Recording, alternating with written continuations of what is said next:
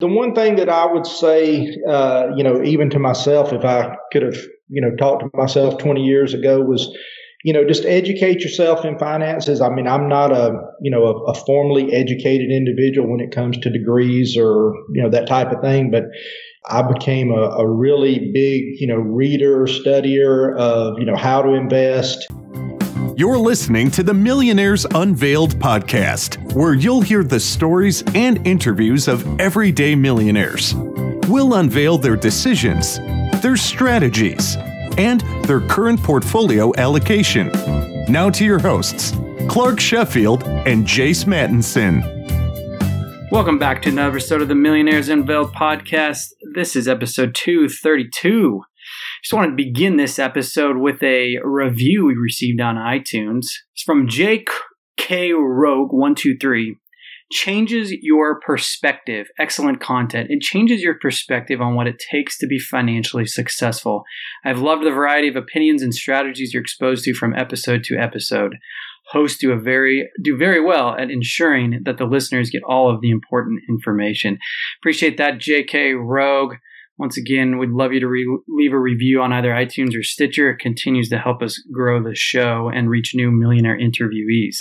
Speaking of, this week we have James. He's a former business owner and recently retired. He has a net worth of $6.2 million spread across a very diverse group of assets. It's a fantastic interview. Super excited to have this interview with James.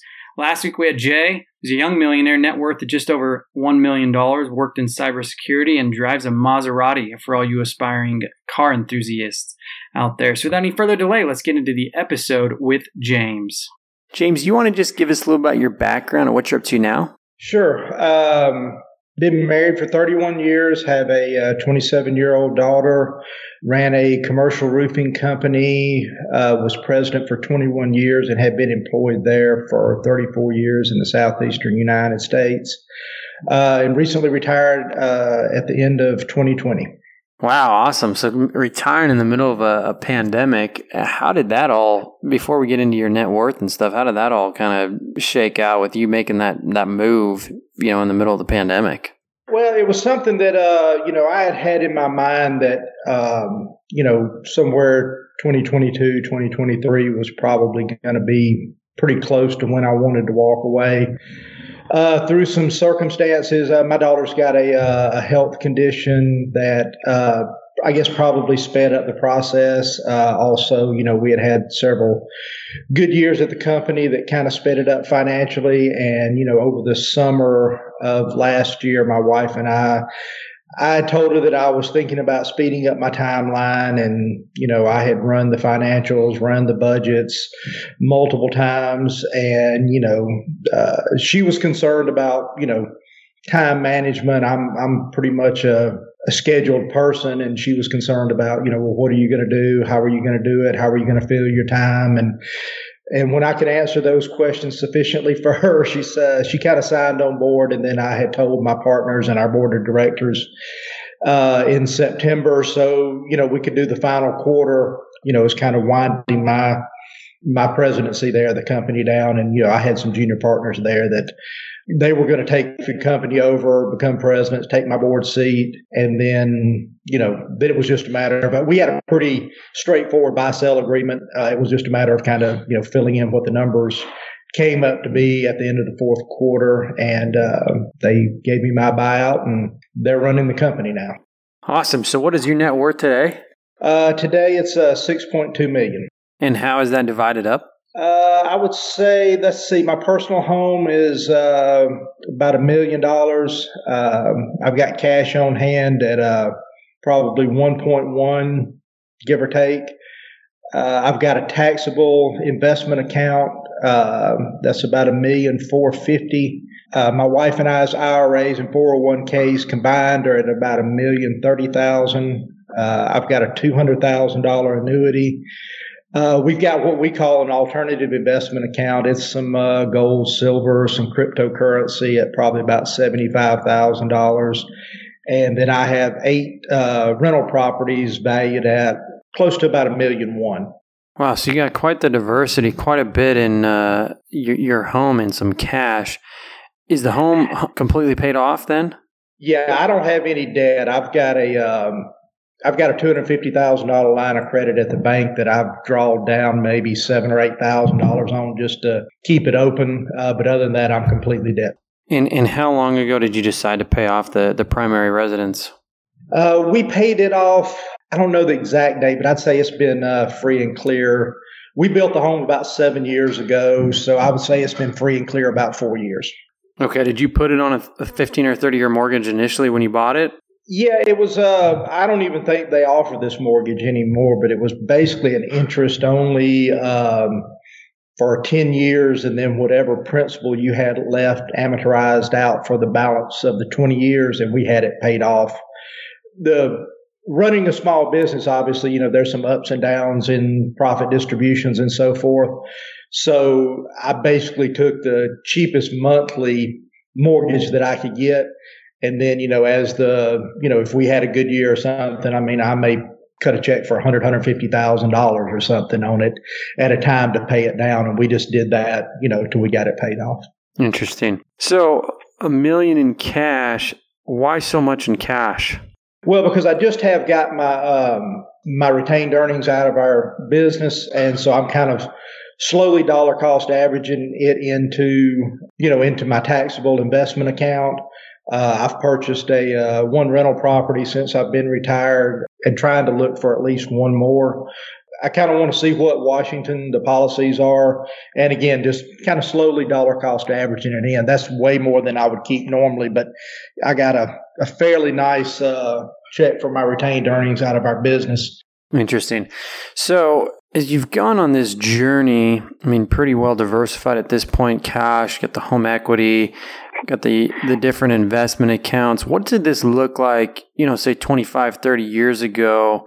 And how has that evolution taken place now to where you land with your allocation today?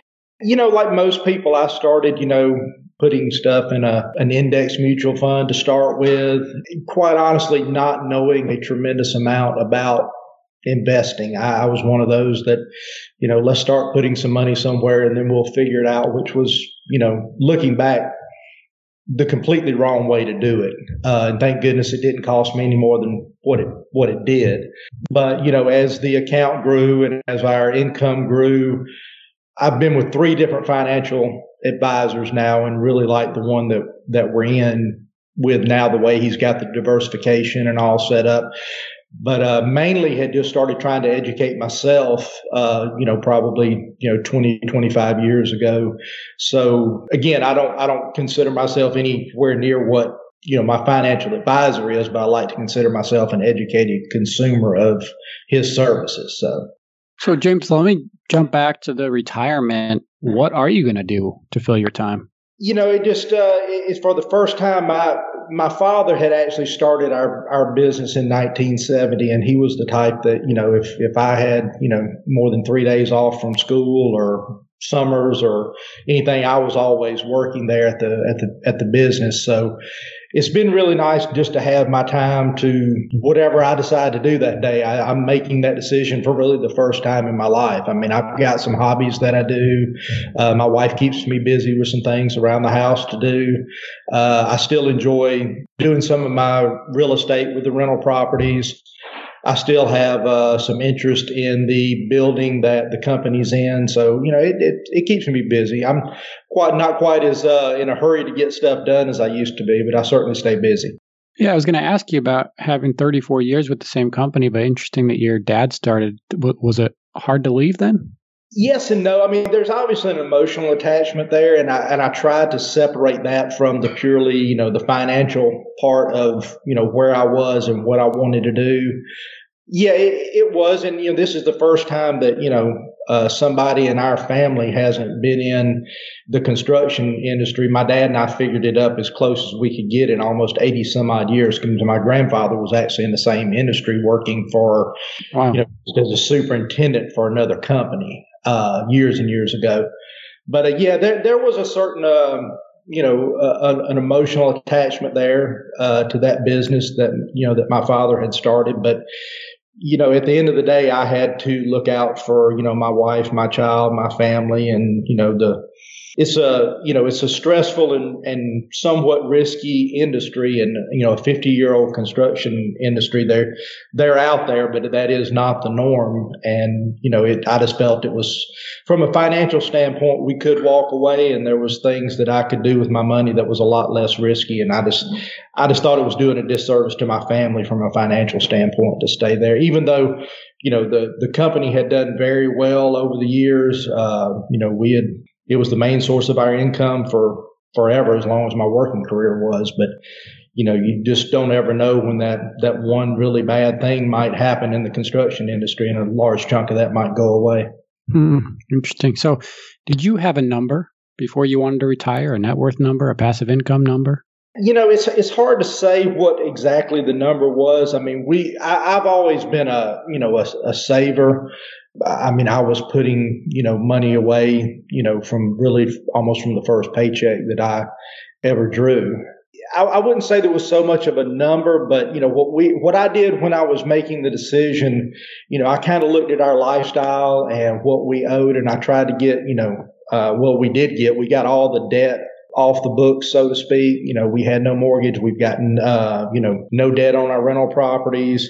We own everything free and clear. And so at that point in time, it was just, and my wife actually still works. So what do we truly need, on a monthly basis?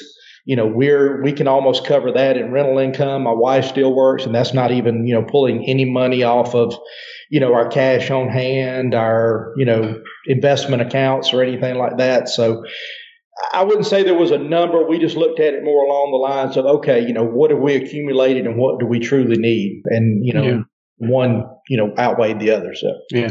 How much do you spend a year? I would say, on a typical month, we can make it on, $7,500, $8,000 a month, just going out to eat, hobbies, that kind of thing. We do like to travel. So, when there's a nice trip that comes up, obviously that, kind of breaks the budget a little bit. But I would say, we can easily, taxes, trips, everything, $140,000 a year. Okay. And then the home equity, you say about $1 million. How much did you buy the home for? You had it for a while, or a recent purchase? We built it. We built it 7 years ago, actually, this month, and we intended this to be our final and forever home, which I don't think now that it actually will be. We probably did some things that added to some value for us, for some longevity of the house, that we may not get our money back on. That being said, I think I've got about $850 in it. It's probably, like I said, worth about $1 million now. Gotcha. So let's go through the millions here, James. When did you become a millionaire? How old were you? I don't have the exact date, but I would say probably 35, 36, somewhere in that neighborhood. And then how soon did the others come? Oh, that's hard to say because, our income was so up and down. I mean, it's some years, combined, my wife and I, taxes, might have been $300,000. Some years it was $800,000. So I really don't know when it was, when the other ones were. I don't have a track per year. Okay, fair enough. And then the company from your dad, you just worked there for years, and then he decided to retire? Yeah, he retired in 96, and so he was retired but still owned some stock. And we had a private equity industry roll-up. People approach us in 99. So I had purchased some stock from him. The private equity company came in, bought the stock out from all the shareholders, which gave me a multiple of the investment that I had just made, a couple of years before. Private equity just does not run construction companies very well. And then we ended up purchasing the company back from Bank of America 18 to 24 months after they had taken it over. And I was actually named president when they purchased the company. So I actually, I became president in 99. So what did you do when but you kept working for the company when the private equity company bought it? Yeah, at that point in time, I went under a management contract for them, a non-compete clause, the whole thing with them. And they, instead of being just a vice president, project manager, they put me in as president at that point in time. And then, I continued being president when we purchased the company back from Bank of America. So James, you're at 6.2 million here. Do people in your family or friends, do they know that? My daughter does, and she's actually getting married in September to a really good guy that we're looking forward to having him part of the family.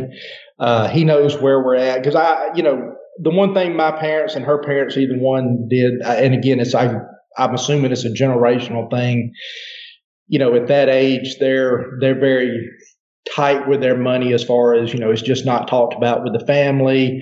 I don't even know where my parents bank at. But with our daughter and with her fiance, I just think that's doing a disservice to them for them not to know. Because again, you never know. I mean, if something was to happen to my wife and I tomorrow, I want them to, at least from a financial standpoint, that to be as easy of a transition through a difficult time as it could be. So they're both very well versed on what we have and where it's at. Now, as far as friends and so forth, no, I mean, I don't consider we don't live a tremendously lavish lifestyle more so than any of our other friends that we hang out with. I mean, they know that obviously I've done something right to retire at 54, but as far as actual numbers or whatever, they don't have any idea. So in talking to your daughter, what's your take on generational wealth?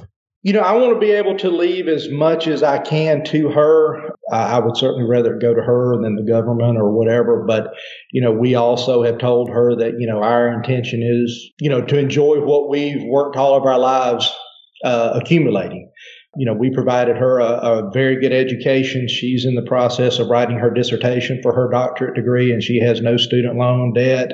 She's certainly going to be able to make a very nice living for her. Her fiance's got a master's degree, very hard worker. They're both two bright individuals. They can make their own. But that being said, I do want to leave them whatever's left, and we intend to be, good stewards of what we've been blessed with. But we all also do intend to enjoy it. So. Is there anything in particular that you like to indulge on? We both like to travel. We're looking forward to, once the pandemic's completely, over with, whatever that looks like, is, to get back and start traveling. We've been fortunate enough, I think, last time 33 or 34 different countries, and a lot of that we had taken our daughter on when she was younger.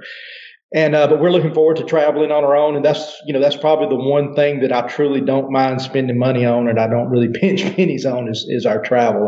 We really enjoy those experiences. So when we're able to get back doing that, I'm sure that there'll be some money to go towards that.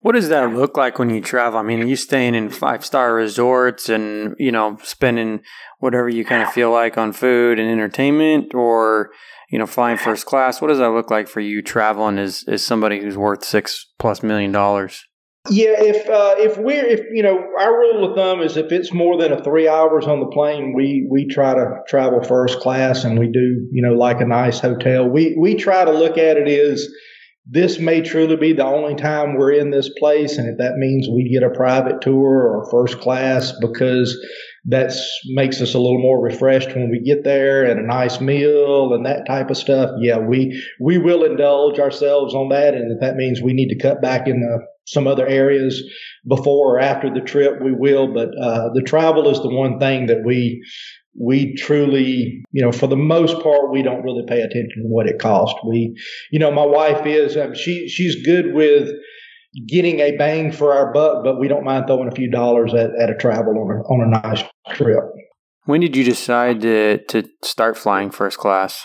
Travel was something growing up my family never really did, and hers didn't either. And quite honestly, as bad as I hate to admit it, I was petrified of actually flying. I had done very little of it when we had got married, and my wife, I think my daughter was 5 or 6 years old, and she had decided that she wanted to take a Mediterranean cruise, and I kind of balked at it and didn't really want to do it. And at that point in time, other than Florida and stuff for a summer trip with my family growing up, and with her, that's about all the traveling I had done. And I came home one day, and she basically said, look, we've booked it. We would love for you to come, but it wasn't necessary whether I did or not. They were going. So I decided that I figured I better get on board, and they booked another plane ticket. we went to the Mediterranean. So, and I'm glad you put it that way, because like I said, it's really become something that we're both very passionate about. And on my own, I would have I would have never done it. And I just think the experiences you get, and it just, I think, quite honestly, it just makes you a better, more well-rounded person. Travel does. It makes you more understanding of different peoples and cultures. And I've really enjoyed it. And I'll get over my fear of flying for that. We both have thoroughly enjoyed our trips. Is there a place that you've been that you would say is your favorite or that you want to return to? Yeah, we really love Paris and France in general. We took a really nice trip to Thailand when my daughter was in high school. That was a lot of fun. We took a northern European cruise, and we actually spent, on that trip, we were actually able to spend 3 days in St. Petersburg, Russia, and it was just a fascinating city. We really liked it. I would love to do that entire trip over again one day. But, there's just so many cool places to go. I'm sure we'll redo some of them here and there. And we've been to Paris 3 or 4 times, but, it always seems to be, well, we haven't been here and let's try it instead kind of thing. So.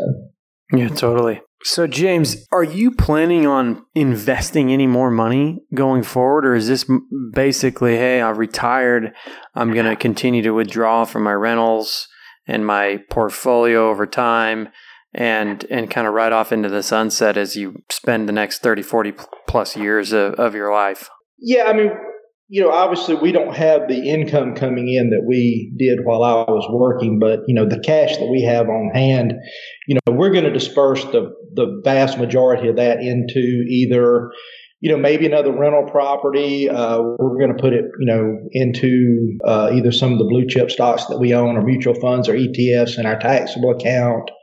There may be a reshuffling of the assets that we have now and getting that cash down.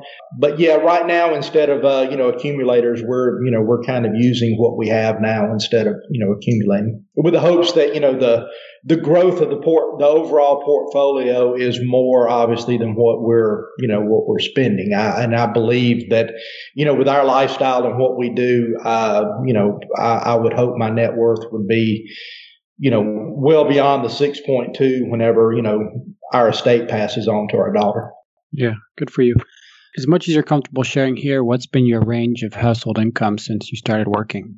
Boy, when I started in 87, that was a very low range when I started. I think I started there at the company making $10 an hour. I think it was, about $500 a week was what I was making in 87 when they first started working full time. And again, the ranges vary greatly, but I think the best year combined that we ever had with my income and my wife's income was about $800,000. And then what were you making when you left the company? Let's see. I guess guaranteed income, I was at about $250,000. We had always kind of kept our salaries low, but the balance of the money, or the bulk of it rather, came in through, profitability and, just shareholder distributions, depending on how the company did that year.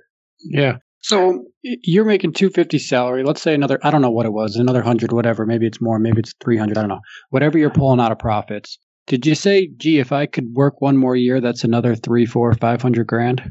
Well, there's always, I'm a big what if kind of guy, and let's run just a possible scenario. Right. And I think I actually did that over the summer while, I was running this through. But, it really came down to a point of, I really started to notice that things that, were just normal, everyday problems that you have running a business, whether it's construction or whatever, things that would just be, okay, yeah, it's on my desk, let's handle it and move it off, was beginning to really bother me. Stuff that just really shouldn't have. And I think I was doing a disservice to myself, to my family, and, to my company and to my partners, because I just wasn't, just handling the day-to-day minutia that you have to handle doing that. And that's really was the deciding factor. I'm just not doing anybody any good at that point in time, or as good as I think the company needs to be run. And I was coming home a lot more frustrated and irritated from a day's work, with my wife than I should have been. And the same stuff that was rolling off my back 10 years ago just was not rolling off my back. And it was just one of those things. it's very hard to put into words, but when it's time, you just know, and it was time. Oh, I get it. Yeah. No, it makes a difference. You don't want to deal with it anymore. Yeah, exactly. Yeah. So your allocation here, you're pretty split. I mean, you got about 2.5 or so, a little over 2 million in the market, $1 million in home equity, about $1 million in real estate, $1 million in cash. How did that allocation come to be? Is that something you went after, or did it just kind of happen here? The allocation, the breakdown in the accounts is something that happened through, consulting with my financial advisor, whether it's bonds or ETFs or mutual funds or individual stocks. The rental properties, and I also own part of a commercial building there that my former company occupies too. And I've probably got about $250,000 equity in that. And it's I had a friend of mine that had invested in rental properties, and he actually does some property management. And about 5 or 6 years ago, he had a deal. Some off-market rental properties came up, and he, kind of talked me into it, that it would be a good way to diversify. And I talked with my accountant, and he kind of agreed with it, and it was a really good deal. And he assured me that, look, if you buy them, and I'll manage them for you if you want me to, and if you don't like them, he was going to purchase them back from me, and get rid of them. So it was really kind of a no-lose deal, and they really turned out to be great investments. So, and I ended up selling one of those original ones and buying some other ones. And, we flipped a couple of properties together over the last 5 or 6 years. But I just thought it was a real good way to diversify. And, and I didn't have a pension or a 401k at my company to kind of draw on from when it retired. And so I kind of rental properties and the commercial building income that I have is I just kind of built my own pension. It's there's X number of dollars coming in. I don't have to worry too much about market fluctuations, and those checks show up at the first of the month like clockwork. So wow. And so 9 rental homes, are they all in the same area as you? It's actually 8 in one commercial building, but yeah, I would say that I can drive to all of them in no more than 20-25 minutes. And you don't manage them, right? No, that buddy of mine. That friend of yours does. Okay. And they're all paid off?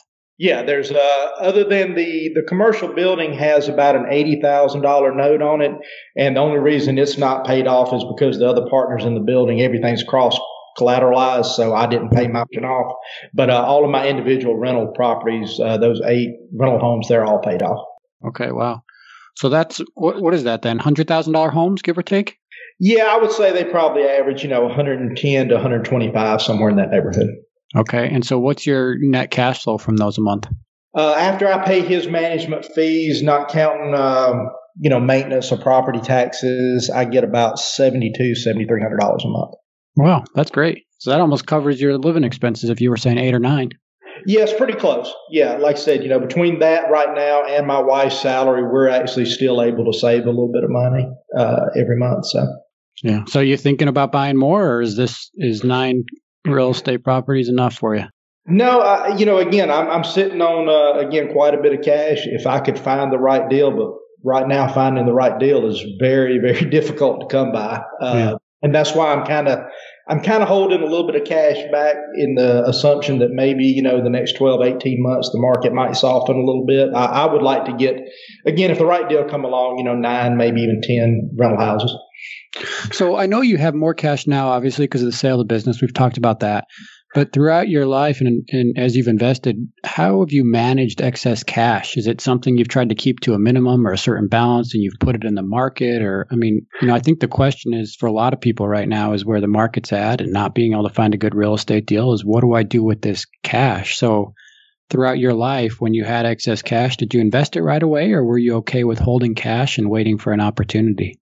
Really, during my working career, if there was excess cash there, now I've always held about 12 months worth of living expenses in a money market account, and I think most people would tell you, 3 to 6 months, but I've always held 12. But I've pretty much just, I've looked at anything that I put in the market was a long-term investment.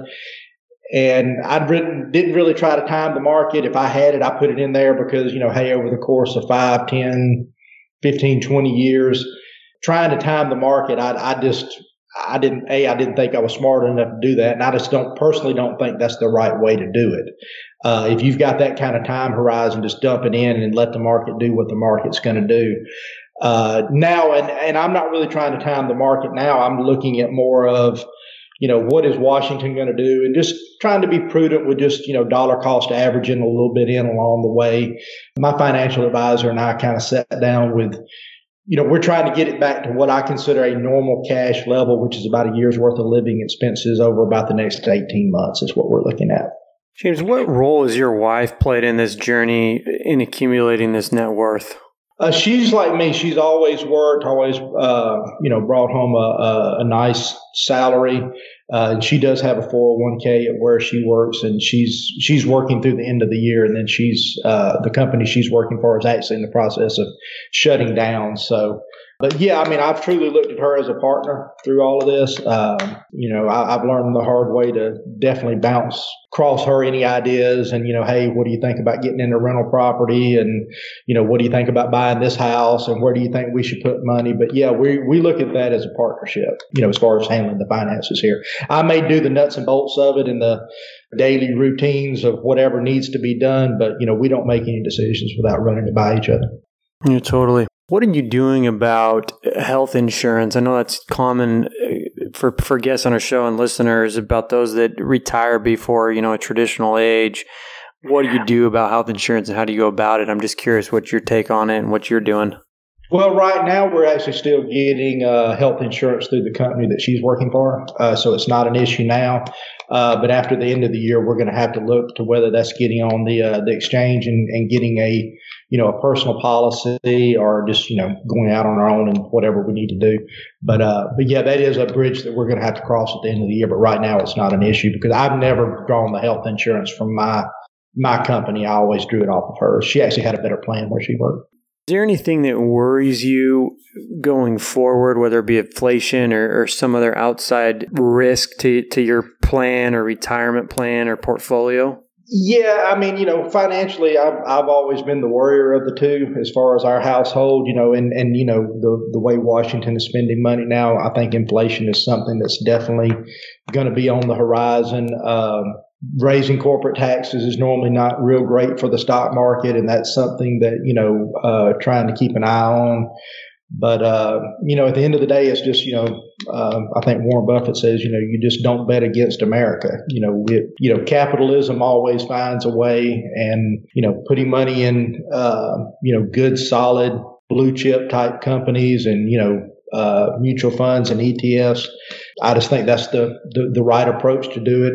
And then too, we are somewhat diversified with real estate and so forth. And I think through the diversity that we have, I'm sure we'll be fine. James, you're holding up pretty strong here because we just keep rapid firing questions at you. All different sorts of stuff here. I made a few notes. Hopefully it's kind of what you're looking for anyway. No, it's great. It's been a great interview. I got a couple more for you. So, you're young 50s, net worth over $6 million. Is that more than you thought you would have? Did you have a goal of some number? I was just hoping I could put food on the table and feed the family. I've got a couple of years of college, and the university I went to somewhere in my sophomore year, we both decided it was in our best interest to part company. And I went to work for my father. And, I never in my wildest imagination thought that, I could retire at this age. But my father, when I saw him do it, there in, I believe it was 96 when he retired. Okay, yeah, this is an attainable goal, because he retired when he was 56, and and I thought, well, I may not get there, but I certainly am going to try, because if he was able to do it, I felt like I owed it to my family to at least give it as good a shot at it as I could. So, but yeah, we're very fortunate, very blessed that we were able to. Not only to retire early and to provide a lifestyle that, quite honestly, when I first started working was probably beyond my wildest imagination, but we were also able to get my daughter through private school and all the way through a doctorate degree with no student loan debts. Amazing. Amazing. So what did you study? Did you go to college? Yeah, I studied economics, but I did not get a degree. Okay. So as you look back on this whole journey and this whole conversation we've just had and your net worth, is there a couple things, 1, 2, 3 things that you could point to and say, hey, that's where I'm at? Is it your work ethic? Was it your drive? Was it taking risks with a smaller company and real estate? I mean, what's really driven this here? I guess the two things that I always felt that I was good at was recognizing an opportunity and, being smart enough to, take that opportunity, whether that was, buying into, our company at the right time, whether that was, with the rental properties or whatever. I always thought I had a knack for seeing that as a good thing. And I was also smart enough just to surround myself with some really good people, whether it was employees or partners at my former company, or, I've got a great financial advisor now. The guy that's helped me through with the rental properties is a great guy, and he treats my properties as probably better than he treats his own. So, surrounding myself with good folks and letting them do what they do. Yeah, nice. So let's wrap it up here with some rapid fire questions and then general advice. What's been the most expensive car you ever purchased? My wife drives a Porsche Cayenne 75 for it when it was new. Okay. How many hours a week do you watch TV? Oh, wow. I would say 4 or 5, maybe. Okay. How many books a year do you read? 12 to 15. Okay. Any podcasts or websites, anything you recommend? Yours is a great one. I also like, let me pull my phone up right quick. I'll tell you a couple of ones I've got on there. The Wes Moss Retire Sooner. I enjoy that one. And also the Money Guy podcast. I enjoy that one.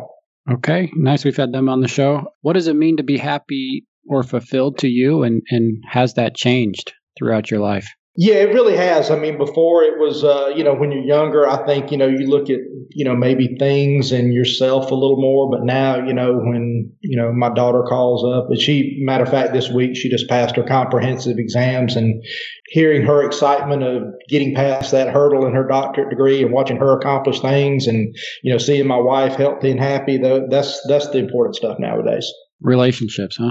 Absolutely. Yeah. Yeah. Awesome. Well, just in closing, James, any last words? I mean, any mistakes you made or overall general advice to somebody who's just starting out here? Yeah, the one thing that I would say, even to myself, if I could have, talked to myself 20 years ago, was, just educate yourself in finances. I mean, I'm not a formally educated individual when it comes to degrees or, that type of thing, but I became a really big, reader, studier of, how to invest. And not that I felt like I wanted to do it on my own. I've always liked to have a financial advisor, but I wanted to be an educated consumer of the product that he was selling to me. So, I mean, at the end of the day, he is an advisor. And the one thing I had to learn the hard way, the final decision of what an advisor does with your money is yours. And if it doesn't go right, he may have been the one to shift the money around, but the final say-so is yours, and you need to educate yourself and to make sure that, he is doing what, at the end of the day, what you want him to do, whether that's truly his advice or not. Awesome. Well, thanks for sharing. Thanks for coming on. Thanks for asking all of our questions here. So awesome story, awesome interview, net worth of 6.2. Thanks again, James. Thank y'all. Thanks, James. That was awesome. Thanks for listening to the Millionaires Unveiled podcast with Clark Sheffield and Chase Mattinson. For more stories, investment opportunities, and information, check out our website at millionairesunveiled.com. See you next time when you'll hear from another everyday millionaire.